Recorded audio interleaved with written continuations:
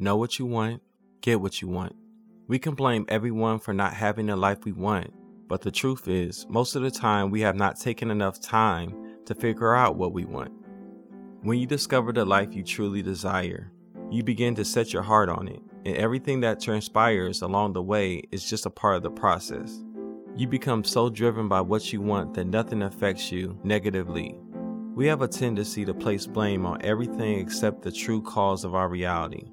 The reason is, it's easier to cope with life when the fault for how things happen is on someone else.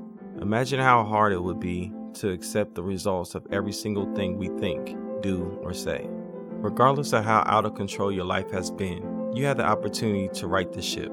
If you have been to a bad restaurant, you don't keep going back. It would be foolish to expect to get quality food when you've already experienced how bad it is.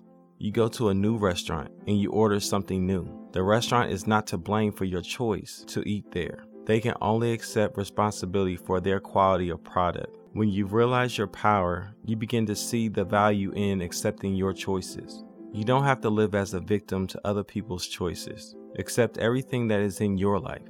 What is in your life now is for you to learn and grow as a person.